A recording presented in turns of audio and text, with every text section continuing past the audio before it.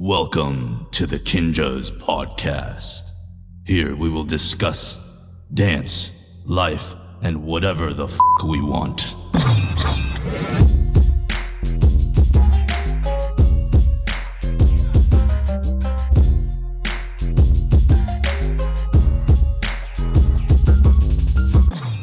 Folks, today we have Dan Matthews in the pod. I've talked to Dan in the past, never really got into his adoptee story fully. I've heard snippets of it, and there's a whole documentary that he talks about that he created back in 2014. But in this episode, I think the conversation kind of went to a place where we asked a lot of questions that are a little bit more personal. Straight up, this is one of the most wild and incredible stories that I think we've ever had on this pod. To be honest, I was like not breathing, like straight edge of your seat, kind of like, whoa, the whole time. But at the same time, like just reflecting on really what even we discussed, it's like, this is such a powerful human experience that I think me and you were just constantly asking these really, it felt like the questions were simple, but it felt so deep and so complex for like a human to have to process those things. So for anybody who's out there who is an adoptee or knows adoptees or is just trying to like learn more about the human experience, I think that this is an incredible and powerful episode. Yep. Can't wait for y'all to listen up. So let's get right into it.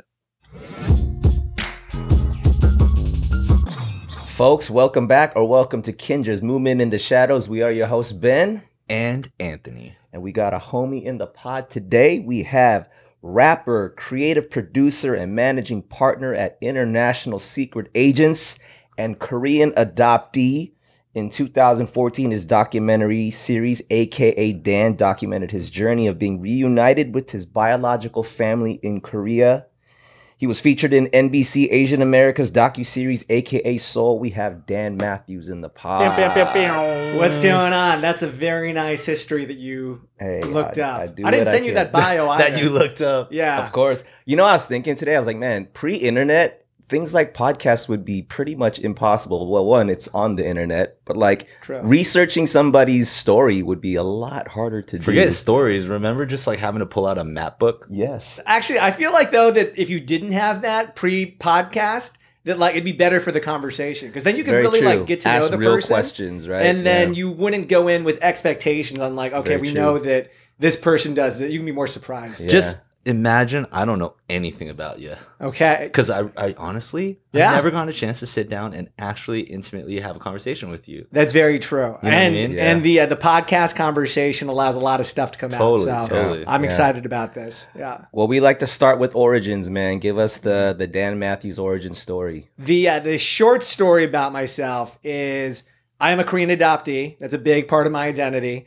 I was raised in Southern California, Ventura, Camarillo area. I grew up there. My parents are white. My mom's German. My dad's Irish, American, whatever white people are. And then I was raised when I was 8 months old. I came out from Korea. I'm a South Korean adoptee. I was actually able to meet my biological family. And so that's a big part of my story. Yeah. I met them in 2013. I went back to Korea. And through my agency, I was able to be reunited with them. And I found out that not only was my biological family still alive, but they were still together, and that I had a twin brother that I never knew about. Yeah, so that's crazy. Yeah, it was really amazing for me to be able to like hear that, because not only is it usually impossible for like you just to meet your biological family, but then to find out that about my story and then to get to know them closer over the last, I guess, almost 10 years has been pretty amazing for me. See, I already knew that, and you still saying it, it's still a blow up to me right now. Yeah. That's how crazy that is. I say it really nonchalantly too, like, oh yeah, I just met my twin. Right. But I agree, like it is kind of an amazing thing, and it's something that I need to like reflect on a lot more, because right now it's just a part of my life. I'm like, oh, okay, I just got a twin that I just met. Well, I'd like to get into that if you're willing to go back to even you researching in 2013. And there had to have been a lot to kind of build up within you to be like, I need to figure out a part of my life that obviously you hadn't known for the good majority of your childhood. Yeah. And, you know, what was that journey like for you, even on like an emotional level? I'm sure there was a lot of questions where like, yeah, I'm clearly not, these are not my clear but biological parents, and there's all kinds of wonderings of who they are they still alive, why it all happened, how it all happened, so what was that process of kind of getting to that point of even like wanting to reach out? Every adoption story is unique. I think that like even with Korean adoptees and other Asian adoptees, domestic adoption, everybody comes from a unique situation. So I want to be clear that like when I talk about mine, it's my own story, and that what I experienced is very different than what other people experience. Other people go through a lot of traumatic situations, and I consider myself to be very lucky that I was raised in a situation where my parents were they were loving. It was like just a regular American family. I didn't have a lot of traumatic things that happened to me when I was younger, which is pretty unique. And I'm very happy and grateful for what I've been able to go through, which again is very different than a lot of other adoptees, what they have to go through. And I acknowledge that. And they have to go through, from a lot of things that I hear, they go through a lot of different situations that I have no idea how I would react to it. So that's where I come from. But growing up, it's Southern California, it's Ventura. And that even though I had like Asian people around me, but it wasn't like a lot of Asian people. I think that like it didn't really influence me, or I didn't think about my identity stuff until I was in junior high, where like I think a lot of people start thinking more about who they are and their backgrounds, and you just go through puberty and you're like, okay, I guess I'm different than other people. And so you start thinking about it. It never really became a thing that I was seeking out for like more adoption or like to find out more about my story until I got into college. And I think that's just because like you're basically, when you are raised, you just figure you're never going to meet your biological family. Like that's just like so far removed from like anything that you could be able to experience. So I think I just got really lucky. At that point, had you asked your adopted parents about your biological parents, or like was there a point, or at what age did you kind of start piquing that curiosity where it actually turned into questions? Like when I was younger, I'm sure I brought it up, and I think there were like weird things that would trigger me. Like when I watched The Jungle Book, like I think that probably triggered me because you see like Mowgli go back with like the people that he's actually with and not with the animals. And you're like, okay, that's like kind of an adoption story. All Disney movies are like basically adoption stories. All Disney movies are triggering. Yeah. So I think that I probably like brought it up when I was confused when I was a kid. And were your adoptive parents supportive of your curiosity to go research and figure that out? Yeah, that was also another unique thing, is that sometimes, obviously and understandably, that your parents, your adoptive parents, probably aren't going to be super comfortable with you meeting your biological family, because they're like, what does that mean for us? Like, it's just a very complicated thing. Yeah. Totally. So I actually didn't tell them when I was doing the search, just because I didn't want to go through that if I didn't have to. If I never made connection, then I would never have to, I think, really have to face that situation with my parents. I'm just going to say my parents. Yeah. After I was able to make a connection, then I told them that this has all happened, and then we started talking about it a little bit more. And I always just kind of knew that my mom would be very supportive of it. My father passed away 10 years ago, and so he was never a part of that situation, and I never had to really, I think, talk about it with him. Right. But other family members around me were obviously curious. I had to talk about it with aunts and uncles, and it was something that we all had to like kind of go through once it became more reality. Where does one just like we were talking about? Does somebody just pick up a phone book and start looking up my last? You know what I mean? It's probably different now, which is why if there's any adoptees that are listening right now, like I think what I went through, just because it's been a long time and technology is different, so it's probably different. But you basically go through your orphanage adoption agency, and then it's as easy as just saying, "Hey, I want to like make connection." And so you knew your orphanage adoption agency already. Was that your There's only there's only like 4 that are out there. Well, there's probably more, but the main ones are like there's Holt, which is like the main one, and then there's Eastern Social Welfare Society, which is the one that I was from. Mm-hmm. And so you contact them, and then they help you fill out paperwork, and that basically just allows them to be able to release your information once they make connection with the parents. And so through that situation, that on paper, it should be really easy.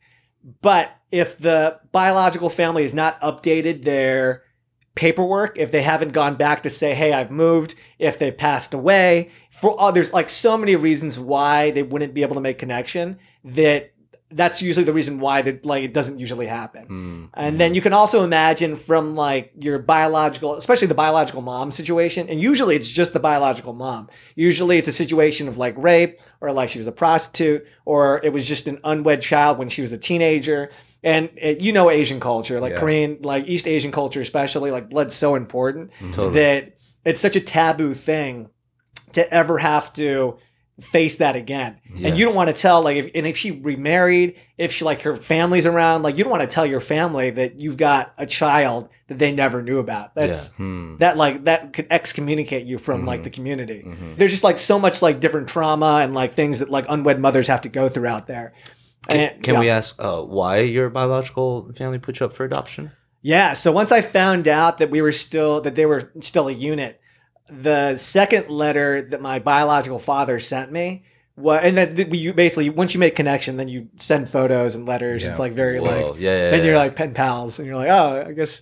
And then you see photos of like what they look like. Wow. And yeah, it was the most incredible thing, just like seeing yourself for the first time. But I know, right? Yeah. Again, I talk about it really nonchalantly. Yeah, totally. The letter basically stated that they had us went before they were married, and then through that situation we were both sick, and Korea was really poor at that time. It was like developing in the early 80s, becoming the country it was going to become later on. And I think that they just couldn't afford both of us. We were both sick. They put me up for adoption, and they kept him. And so that's just and the more and more that I kind of dig into it when I go out there, it's the same. It's like, that's basically what happened. Yeah. I play that game a lot of like, I had gotten better first, or if he'd gotten better, or if he didn't get better. Right. I don't know. Those are some really complex human thoughts right there. Yeah. And then I also have a biological sister too. And so she's 3 years younger. And so they had her a couple of years later when they were more established. I think my biological father had a more stable job. And so they were able to keep her. And then they grew up just without knowing about me. Right. And then I come into their life in 2013. They didn't know about me at all. And so it was also a conversation that they had to have with their family to say, hey, I'm still alive. And that's probably something they didn't want to have to do. That's like a really serious thing to have to go through with your immediate family. I can't imagine, that internal conversation, husband and wife, we have 2 sons, we can't afford both. And it's not this logistics conversation. Okay, well, so it's obviously so much deeper and heavier. And I mean, you having to receive that information, and then you having to think of like all the what ifs from their perspective of like having to decide something that was a part of their body. Yeah, that must have been a crazy thing for them to have to even entertain that kind of a conversation, let alone execute. Have you had that conversation with them in terms of what they went through that whole process? I haven't, mainly because I don't think that they'd know how to explain it. And I also don't know the language. And I think there's a lot of things that including my biological brother, who wants to explain stuff to me more, but there's just certain things that they can't explain in the right way. They could say it, or they could give it to interpreters, and they could maybe say it back to me. Yeah. But definitely something lost in translation, especially with something so deep and personal, right? Yeah. Is your brother your identical twin or fraternal, or? From what I understand, it's identical. We did do a blood test when we were out there. And so as far as I'm aware of, like, that's the information that's been given to me. And it was always like kind of funny too, because when I did like first meet him, I looked at his identification and said his birthday was June 7th. And my birthday is June 5th, or at least my American birthday is June 5th. My birthday is June 4th, even though the story isn't about me. Just wanted to share that. I think that I knew that. I knew that we were like similar birthday times. There it is. But I looked at it, I was like, oh, this is really weird. Why is your birthday June 7th? And of course, the paperwork's just different too. They write down what they can. Technology wasn't good in the 80s. Yeah. And so you only get so much information. Yeah. Dude, that's crazy. Yeah, man. But I'm just very happy and grateful that they're still alive and everybody's healthy. Yeah. Everybody seems to be doing okay. And he's got to call you Hyung though, right? So since you're like 2 days older, you know what I mean? I think that right. Yeah. No, so my actual birthday is June 7th. Though. Yeah. But yeah, I'm just really happy that everybody's good. What compelled you to document this thing in a series and in film format, and you did a Kickstarter where you raised money for it? Like, for you to even take that step of, I need to find this out, but I want to actually document this so that, and was that always your intention, that I want people to follow my journey and I want to show people what I'm going through to get there? Yeah. So I think that you guys would maybe relate to this, but we really all came up together in the YouTube generation. Totally. And we really came up right when we're like, oh, we got to put ourselves online. Like, we want people to see this stuff. Yeah. And I'd been very loosely involved in the YouTube community before I went out there to do this trip. And I always knew that it was something that I was interested in from the media side, because there wasn't a lot of adoptee content out there. And I thought that if I had the resources, and I thought it'd be kind of fun just to be able to like document my trip. Because at first it wasn't about meeting my biological family at all. At first it was just going to be me going out to Korea and like a Korean adoptee just experiencing Korean culture for the first time. Oh, dang. Yeah. And so that was basically what it was going to be. I was going to just have one person go out there with me, film a little bit of it, and then it would have just been like a travel vlog. And that would have been your first time to Korea? My second time. I'd gone out to Korea when I was 20. But that was purely just like, I'm in a brand new world. Yeah. Like, I don't know how to like take this. I just need to like go out there by myself. I didn't like visit anybody at that time. Yeah. And then this time, when we were getting ready to do it, then I started talking to more people, and then they encouraged me to do the biological family search as long as I was going out there. And I figured that at least at that point in my life, I wasn't expecting to go out to Korea too often. It's just traveling to another country in general is just, it's expensive. Yeah. You don't expect to do it. And at that time, it was like, I might as well just do it if I'm going out there anyway. So I did the search, and then they made the discovery. And then again, just as everything that could have gone right went right with that situation, that we made the connection before we were going to go out there anyway. When we were going to start filming, that they were open to being filmed, and that they were open to meeting me too, and just everything that like that's already a Yeah. crazy variable too, Yeah. right? Like not like you had already talked about the complexity of like your biological parents having to have that conversation with their children about like, but then being open to like having it documented. That's a whole other level. Yeah. So I felt very lucky because of that, and trust me, I went through a lot of internal conflict deciding whether or not it was the right thing to do, because I obviously didn't want my first time meeting them to just be on camera and for that to affect my relationship with them. Because it deeply could have, the moment they even heard me propose that, they could have been like, oh no, I'm out. I don't want to meet you anymore. Yeah. And then that could have like really, really affected it. So, and actually they didn't, and up until, and I didn't actually make the ask when, before we went out there. So a little bit more about it was that we were in Korea up until I made the connection with them. We were going to film like just me like kind of going through the experience of meeting them, but never the actual meeting, and never like anything with them being in it. Yeah. It was just going to be about me going out there and more of the reflection. And there would have been a lot more like post coming back from Korea, like, oh, this is how I feel about stuff. Yeah. And then never getting them in it. And then we about halfway through the trip, and we were going to go down and like spend some time more directly with my biological family. At that point, we had made a decision internally that it felt like that after I had met them that maybe they might be open to it. And then I had made the ask to my biological brother, and that he understood like what we were trying to do. And that luckily that everybody was comfortable with it, and we were able to experience the stuff together, and it was okay. But I recognize that even me saying it out loud, it sounds like a real douchey thing to do. And it's kind of funny too, because when I was out in Korea, we were there for this conference called the International Korean Adoptee Association, where adoptees from all over the world converge in Korea every 3 years to just be like Korean adoptees from like Germany, the Netherlands, Australia, adoptees from all over the world. So I was really just going out there to like go experience that. And then it was funny that while I was out there, the only other group of adoptees that were filming themselves were also from LA. Very Hollywood thing, like such a douchey Hollywood thing to be like documenting your experience. I'm here for my content. Yeah, which and I totally get and understand. So that being said, everything worked out.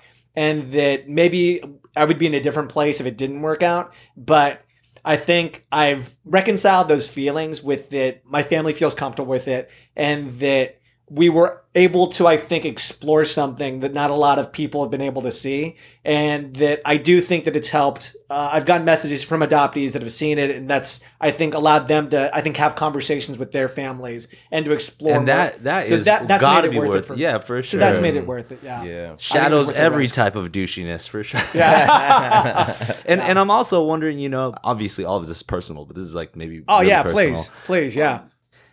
Did you like understand right away, like when you kind of like found out that like I had a twin brother, we were both sick, my parents couldn't afford, so they chose me?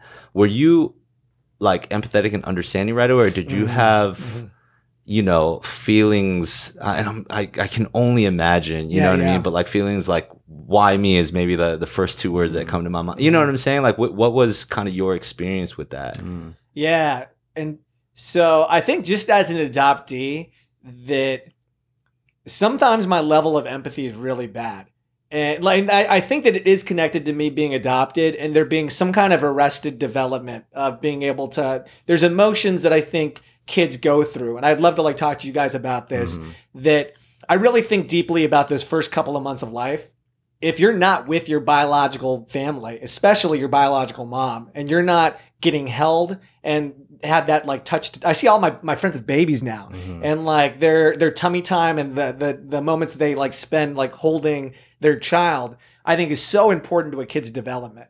So I just wanted to bring that up first, and we can go into that a little bit deeper a little bit later. But so my level of empathy, I think, is connected to maybe that, and I've been thinking about it a lot more lately, and I think I need to go to therapy for it and really understand that a little bit better. But so which brings me to say that, like, I don't know, I was okay. I was like, yeah, this is fine. And so like, I had a pretty non-reaction for something that should have had a bigger reaction. And it also is tied to, I think, just me being comfortable with maybe being an adoptee too. And I'm just like, oh yeah, like I understand, like that makes sense. And obviously if I had gone through a different experience in my life, that maybe I'd feel a lot differently about it. Yeah. So you only know what you know, but I think that, also like you said, you feel like you got the lucky end in different ways. Like you had great, parents and stuff like that. I can only imagine that if you didn't have, great adoptive parents, then the why me is much stronger, much bigger, bold, Yeah, exactly. So I didn't really have a reaction to it. I kind of just was like, oh, okay, that makes sense. And then I wanted to know more. I was curious, but I didn't really, it didn't affect me too much. Yeah. And that even when I first met them, and this is the thing that I think about, maybe I should have had, again, just trying to like process the emotions. It maybe takes me a little bit longer, but even when I first met them, I didn't cry. I just like looked at people for a really long time, and it really bothered me that I didn't cry. I was just I was like, oh, like I was just like taking it all in. I was like, I should feel deeply connected to this moment right now. Do you often cry at I don't know, in movies or in I don't. I like it really. It doesn't happen too often. So afterwards, though, I did cry a couple of times. I think maybe meeting them afterwards opened up something into me, and that it allowed me to like cry a little bit more after I saw stuff, and I became more emotional when I saw like family, anything to do with like family in Disney movies mainly. Yeah, and Mowgli. Yeah. But yeah, that was basically it. But in general, though, I understood, and I was just happy that they were alive. Right. Yeah. Right. You mentioned earlier about the difficulties of being able to even have certain conversations because of a language barrier. How have you kind of navigated the language barrier side of it? So when I go out there and I spend maybe just like a week with them, I immediately go into baby mode, because like you're basically just, when you can't speak each other's language, they're trying to say food, water, and I'm like, food, water. Like I'm basically just repeating what they're saying. Yeah. And I feel like such a baby for a little bit. And a funny thing that comes out of that is, as soon as the week was over and I was around people that spoke English more fluently, I almost felt like that I couldn't speak English fluently, because up until that moment, I was basically just using really choppy English. Sure. Good. I like stuff like that, which again just sounds very funny because it's like you're just learning the language for the first time. You really learn how to pick up on other things in being able to communicate. If you can't talk, then you have to pick up on other emotions, and there's other things that become more heightened. And so we were able to find our own way of communicating, and I really, really enjoyed it. Like maybe it really, I felt it deeply when I was out there. How was it like when your mom, who raised you, met your biological mom? Oh, that was the moment that made me cry. I actually, yeah, that was a pretty emotional moment seeing them together, and that's pretty special to think about that they got to meet each other. That happened in Korea? It did. So we actually went back in 2016, and at that time, it was a good time for my mom to go out there and meet her. So we were able to go out there, and my mom was able to meet, and then they were able to spend some time together. And they got to like chat and talk, and it was just a really beautiful. I already love your mom who raised you. Like, it was a really beautiful moment. That's such a. Yeah, I don't even know what the words are, but I feel such a deep sense of love already for just like hearing, what she was willing to, the fact that she's willing to go out there. You know what I mean? You were talking earlier about, some parents who raise adoptee children might be turned off by the idea of, just throwing out a whack of like, oh, what does that mean? But for her to want to join you and go to Korea, you know what I mean? And be able to sit and meet, that is a powerful experience. Yeah. And they were very accepting of it. And it does become, and again, just complicated emotions where you have to like navigate things. Yeah. It's kind of funny, but just certain things of her having to ask, how's your mom? Or how's your brother doing? And I'm like, oh, that's really weird for you to ask, like just having to deal with those complicated things of, I know that I've got a biological mom, but I've got a mom, and I don't want to have to, like, part of me is like, I don't want to have to like do that. Let's not make that a part of a relationship. Yeah, I understand. Mm-hmm. So that's where like I also have to balance out how deeply I want to get to know my biological mom, and whether that is something I'm like, do I need to build an emotional bond with her? How weird is that? Yeah, like those are, I don't know where to go with that. And before that, even before your mom and you go back out to Korea, like, what was it like coming back and like sharing the information with your mom? She was really excited. Yeah, we were able to communicate it pretty well. I told her all of the things that I felt like that she wanted to know. And again, some of the, like the topic of having to discuss whether or not I emotionally want to be tied to my biological mom, that's not a conversation that I think I've had with her. Yeah. And then I'm also kind of trying to avoid, because the more and more that I talk about it in that way, also feels like that it creates a more of a divide between us, that she's not really my mom. Mm-hmm. And so I want to avoid stuff like that at all costs, because that's a weird thing for me to have to like think about. Yeah. That one's tough. Yeah, I'm trying to avoid that as much as possible. Got it. So, which is weird though, because I know that she's heard me talk about this. Mm-hmm. Maybe she learns all about this whenever I do these podcasts. She totally subscribes to the Kinjaz podcast.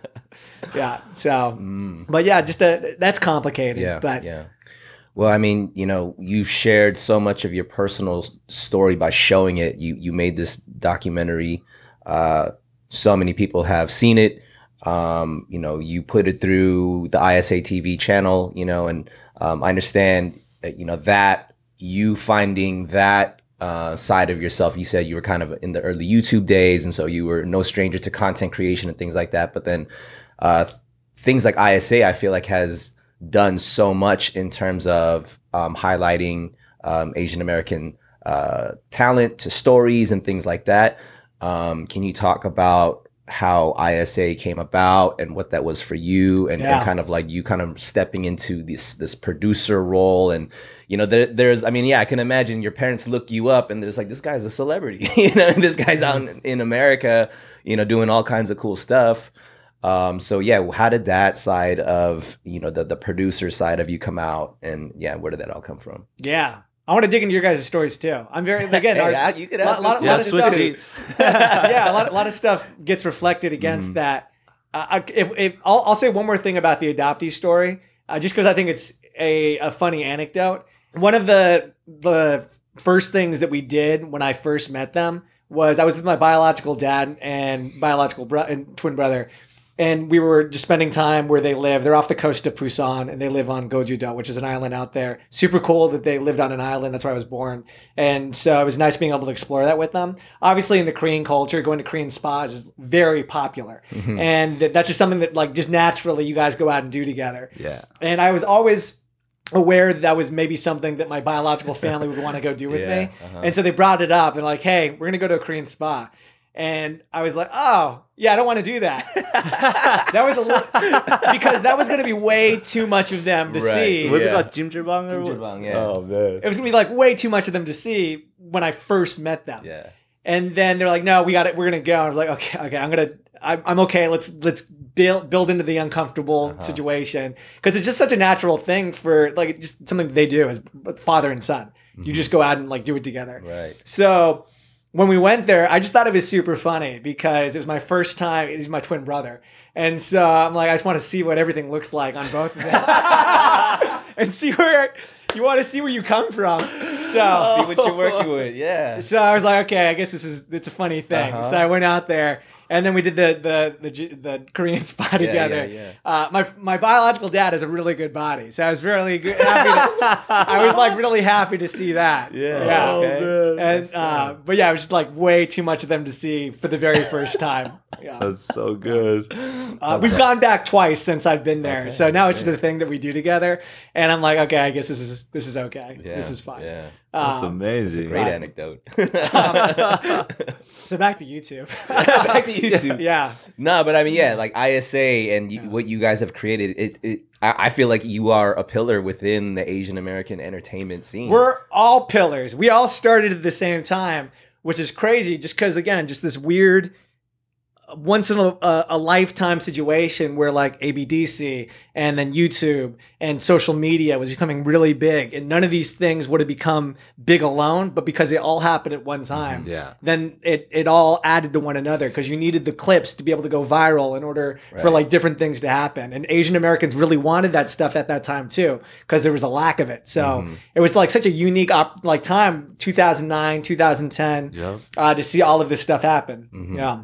I think at that time too, even the way we started, the why we started, and how that matures over a period of time is a very, very crazy thing to think about. You know what I mean? Like when we were first starting all that stuff, we weren't really carrying like this or consciously carrying this like Asian American flag. It wasn't like we were trying to champion something that we didn't even know it existed yet or the need, right? Everybody, I think, was just trying to do themselves, just trying to, for once, just express themselves, like, honestly, with whatever variables we had at the table, right? Some people have TikTok today. Back then, we had things like YouTube or ABDC or whatever it was.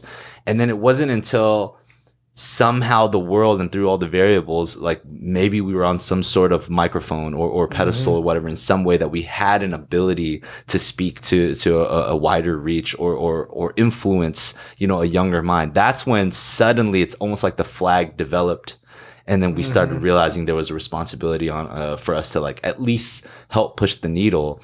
But I feel like people like yourself, you were consciously aware of those things very early. And that's why, like Ben said, you made such a huge impact and have been a pillar, because I feel like you and the few others with ISA, you know what I mean? Which was who at the time? There was like some of the Wong Fu guys. There was some of the with ISA, yeah. That started as the Wong Fu Far East movement collective. Yeah. So they started it because it was before Far East blew up, and then before before YouTube became a thing. Wong Fu Productions was going to just do a film screening, I think in San Gabriel, and then it turned in from just the film screening. They were like, hey, Far East Movement, you guys want to perform at the film screening? And then they were like, oh, we can make this a much bigger thing. And so they were able to like build it up. And that's when I think who performed at that one? There's this group called Tatum Jones from back in the day. Jennifer Chung performed there. Magnetic North.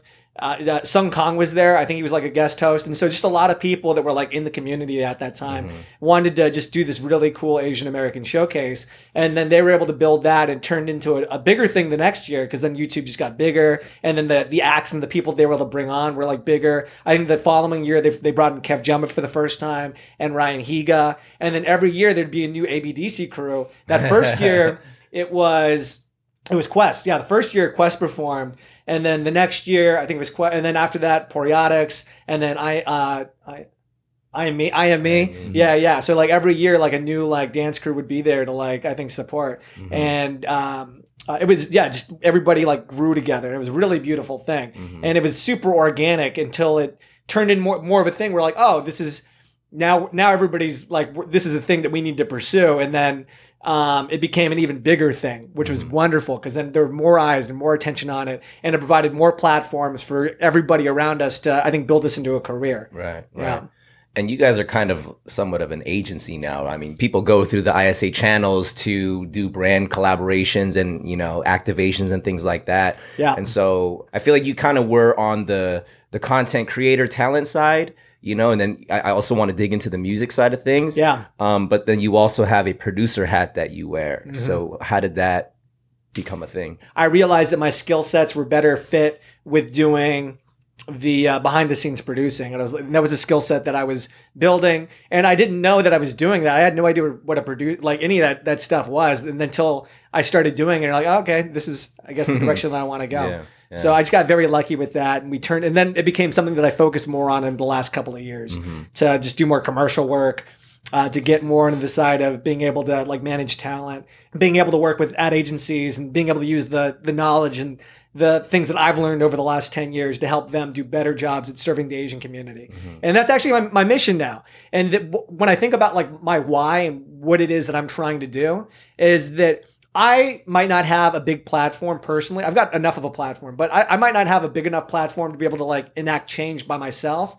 And that's totally fine. But if I can find deals and money and do things that help support the people around me that I love, to help them do stuff that public facing is helping other people, then that's beautiful, especially in the Asian American community. So I feel like that's where my skill sets are better served right now. And you're right. And thank you, by the way, because we have participated in such things as well. You know, we've all collaborated in that way, you know, so whether we were the vehicle on the front facing, but you were there every step of the way on the back end in different ways, you know, so, it is a community, it is a network, and it is, really just a pool of people that, again, are kind of almost like passing along this flag and keeping it alive, and keeping our own personal dreams and flags alive, you know what I mean? And still doing this over a decade later. So that is a powerful thing to reflect on. Yeah. We are proud of ourselves, right? Hey, I guess we're doing all right. We're all doing all right. Just keep on evolving, man. Do you ever wonder how celebrities order food? Like, is Sarah Paulson a Diet Coke or a regular Coke girlie? Some peasant Coke? No. Or how does Sofia Vergara order a pizza? No tomatoes. I cannot eat tomatoes. Yes. Are you cool with mushrooms? Not really. If these are the details you need, and I know you do, I have the podcast for you. I'm Jesse Tyler Ferguson, and on my podcast, Dinners on Me, I take some notable friends of mine out to dinners in Los Angeles and New York City. Listen wherever you get your podcasts. That thing was delicious. But I want to tap into the other side. You know, there's the producer side, but there's the music side. I know you have new music, recent music. When did you start music? How did that become a part of your repertoire? Yeah. I love that you're asking about. Thank you for bringing up that, because that's the other creative side of me that sometimes I have to separate between the professional stuff. But the music stuff has been driving my identity and personality for a long time too. I started doing it in college. I got really lucky that, again, this all just mirrors the ISA stuff, that I was really inspired when I first saw Far East Movement and like Jin the MC and a lot of these Asian American acts back when I was starting to do music, because you were looking for stuff that you can identify with. Yeah. And so I found them on MySpace. I started listening. Chops, I went on asianraps.com. I was a big fan of like all of the different things that I was seeing. Dumb Found Dead was getting big at that time too. And so I was really inspired by a lot of that. And I used music as a way for myself to, I think, talk about the issues going on inside. It was a really good therapy tool. And so I was able to start writing, and I was a part of a group called After School Special. It was like a rock rap band, kind of like Gym Class Heroes, which were popular back in 2008, like around that time. Yeah. I was really into doing music like that. The Far East guys and the Wong Fu guys gave me my platform and allowed me to perform at like the ISA show, and allowed me to like build up my name throughout that whole network. And so I owe everything to that community, and like, and everybody around us too. Like David Choi was on one of my songs. I got to do music with AJ Raphael. I did like a music video with Chuck and Gio from Instant Noodles crew. Yeah. Like they were in one of my music videos. Like that was crazy for me. So again, it just all builds up, that all these people that you're surrounded by, like it kind of just helps one another. I was doing like YouTube covers with Kathy Wynn, and then yeah, we just get, and then after that, I started doing solo stuff in 2013. I put out an album that was actually inspired by meeting my biological family. So that like builds into that. Being able to meet them obviously opened up a lot of feelings inside me. So I wrote some songs about that and then was able to put out that album called Stuntman back in 2014.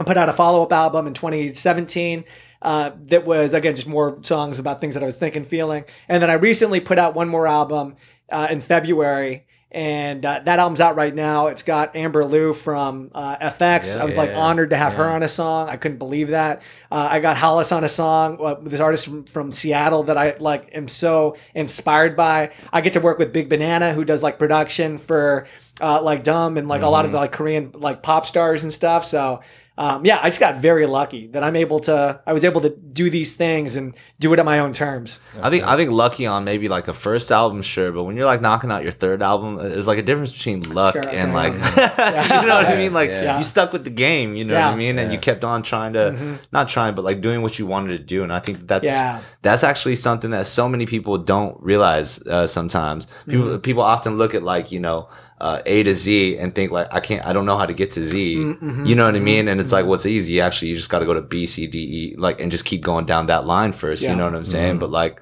anybody can just keep going and find themselves significantly farther than when they started.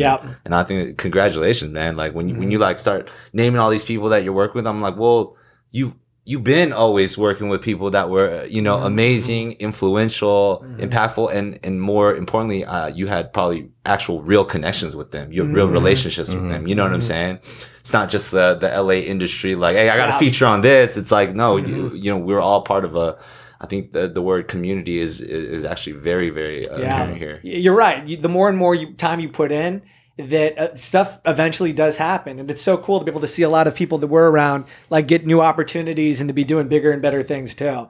And that's like, just so inspiring to see. There's people that like we used to work with in ISA that and like the Wong Fu team, to see them on the next level now is incredible. I'm curious about your name, the AKA Dan. Kind of know where that comes from, but can you just tell us like where does that? First time I read it, I thought it was Akaden, but that's because I'm an idiot. Wait, what does Akaden mean? No, I really just read it out as if all 6 letters were like one word. It was just very, very dumb. No. That's what everybody assumes. Oh, really? Oh, really? Yeah. Well, I'm not an idiot, dude. No. I'm everybody. Or they say Danaka Dan, and okay. Or they think it's Danica, and I was like, oh, Danica's a nice name. Danica Dan. For a chick.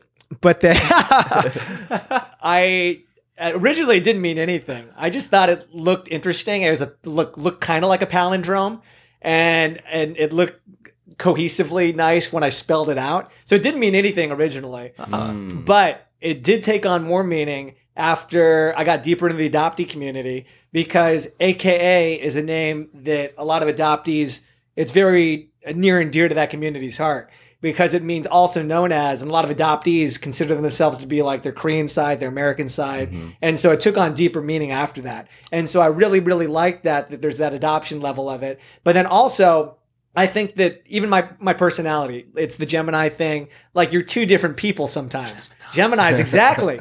And so sometimes you're yourself, but then like you have this other side to yourself that comes out. My artist self is different than my producer self. Totally. My personal side, I can be really quiet sometimes, but then I get really, really extroverted sometimes. So the AKA thing, I think, really does mean a lot to me. So you got these Dan, also known as Dan. I'm gonna put AKA in my stuff. Yeah. No, you should. Yeah. It is. Dude. Yeah. Put that out there. That's really long though. Anthony, AKA Anthony, is like so long. But Ant, AKA Ant. I like that. That works. AKA Anthrax. Yeah. We need to make that one stick, man. I think some people will still be a little sensitive to that one, but yeah.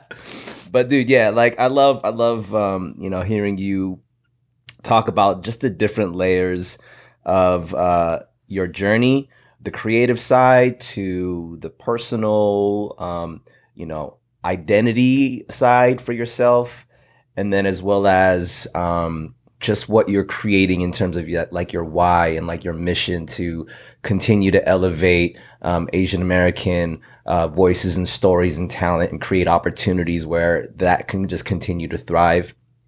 So there's so much that you've built for yourself, and it's like the AKA, it's all one and the same though. It all feeds one purpose. And so, in the eyes of anybody, I would say would look at you and be like, wow, this guy's successful. This guy's killing it. And I'm sure the concept of success, even in your own head, probably evolves and reiterates. How would you define success for where you're at right now? So success to me is a very difficult thing to talk about because it's just like what you said. People can look at you and say that, oh, that's successful. I could look at a lot of people around me and go, oh my God, that guy's killing it. But then what they're personally going through is probably maybe what I'm going through too, which is I need to keep on doing what I'm doing. Especially in a world where you eat what you kill and that you're so autonomous to, like, we all have small companies and you're in charge of so much responsibility that becomes a big weight on your mind. And because of the weight, you don't think that you're successful. You just think that you're barely surviving. You're basically just floating to stay above the water. And preach, bro. Yeah. And so, but that floating stay above the water is kind of like maybe people see your face and they're like, oh, that person's above the water. That means that they're successful. But they don't see the rest of your body below the water that's currently drowning and all of the other things that you need to, I think, figure out or that's weighing you down. So that's kind of how I feel about myself is that I acknowledge all the time that I live a very lucky, I use the word lucky, but I'm very grateful for the things that have come across me. Yeah. But a lot of the times I'm just like, oh my God, I don't know what, I'm not doing what I need to do. And but I always go back to thinking about that one cliche phrase that everybody will always say, which is just don't pay attention to the people around you that are doing other things. Just focus on what you're doing, stay true to the path. And that the more and more you can just focus on that, and like everybody around you is going to be doing cool things. Somebody's going to be doing something better than you all the time. But the more and more you can just focus on what it is that you're doing, and not have to, I think, be weighed down by the voices around you. That's the true way that you can become successful. And just being able to just stay straight to whatever it is you're trying to do. And the more and more progress you can go down that line, that's the journey, man. I love the journey. Everybody's looking for whatever that thing is right there. I'm pointing at the ceiling or pointing at the star, but it's really the journey, just making one small step. And every small step, as long as it's a win, it's a good thing for you to be doing. Like one new thing, that's great. That's success. Is one new small thing. That's all you need. Yes, that was good. So good. So needed. Yeah. Well, we want to respect your time, and normally we have a lightning round that kind of takes a bit, but I'll do some lightning round. Are you sure you want down for a quick one? Yeah, let's do it. Fire? All right, here we go. Some of Ben's lightning rounds are like essay questions. So we want to see how lightning it is. The easy questions. Yeah, this is a part of what is the usual thing, and you prepared these. I got to do these questions. Yes. Who is your childhood hero? Damn, I'm bad at lightning. It's my fault. Wait. It's my question. Actually, I'm horrible right now. I'm thinking this one was the fastest fail I've seen in a long time, man. Oh, God. Right. Usually, here's what happens actually when people start doing lightning round with me. Usually, I'm so bad. If you were to ask me who my favorite musician is, I probably would blank on that too. Right. I'm not good with lightning rounds. Okay. When you first saw your biological brother, who did you think was better looking, yourself or him? It's like, wait. All right, fine. Never mind. We'll skip that. See? I'm bad at lightning rounds too. Yeah. I don't even know what to ask. Give me another one. I'll see if I can answer. What's your favorite fast food restaurant? In-N-Out. There you go. Okay. Maybe that'll get us started. Okay. Yeah. What is your biggest pet peeve? Flaky people. Nice. What is your biggest fear? Spiders. Ooh. Okay. Least favorite movie you watched in the last couple of years? What was the last Marvel movie? Doctor Strange Multiverse? Is that the last one? That. No, I saw. No, Thor was technically. I didn't see Thor. Okay. This is a bad lightning round. This is my favorite lightning round now. Well, okay, I think we got one. Okay. What is your actual superpower? Producing stuff. I don't know. Yeah. That one's easy. That one came out easy. Actually, all right. So what I tell people that want to do lightning rounds with me, or these quick answers, is that I have these answers in my brain. I know what they are. But they usually come about through conversation. Yeah. And that it would naturally, when it's a thing of answer these questions quickly, I can't do that. But if you would ask these questions during our conversation, I probably would have given you good answers. So like, this happened on a date I recently just had too. She was like, all right, name, what's one thing about yourself that you don't want to tell me? And I couldn't answer it. I was like, oh, that's a good question. But I couldn't like answer that question in the moment. But as soon as I got home, I was like, I got like 10 answers for you. Yeah. I knew that I had an answer. I just didn't get to it. Yeah. Well, in the lightning round format. I think, again, for the sake of time, because we got to get to my last question here. Yeah. This Let's do the last question. This might take a bit. So Bruce Lee once said, I fear not the man who has practiced 10,000 kicks one time, but I fear the man who has practiced one kick 10,000 times. So what is the thing that you feel like that you've put in all those blood, sweat, and tears hours into for you to have mastered something? I feel in a very good place where I can write and perform and be on stage very comfortably. And I think that that's really the 10,000 hours kind of mentality, the Malcolm Gladwell conversation about putting in 10,000 hours. Macklemore has a whole song about the 10,000 hours, that the more and more you do something, the better you get. I'm not the best. And I also acknowledge that it's taken a long time for me to get here. But now that I'm here, I feel very comfortable with the art and the thing that I'm able to do. And it's taken, and being able to like still write lyrics, and the more and more you do it, the better you get at it. So I think that's the 10,000 hours thing that I really feel comfortable and very grateful that I'm in a place with my art that I'm like, oh, I can do this. I can legitimately say that I'm a musician, rapper, because it took me a long time to say that. I was very, very in the imposter mode for that. Yeah. Dang, that's a good one. That was a good answer. That's a good one. Well, Dan, thank you for your time, man. Thank you for coming through. Your story is incredible. It's powerful. I'm sitting here not having experienced at all the life that you've had, but I can sense like, man, I'm like literally watching a movie, of your life. I mean, well, there's actually a real movie, but I'm saying like what you are creating for not only yourself, but for a community of people out there, for the adoptee community, for Asian Americans, to musicians, to producers. Like there's so many layers about yourself that, again, sitting from this side, I see it as success. And even by your definition of success, I'm like, dude, I vibe with that. Just that one more thing.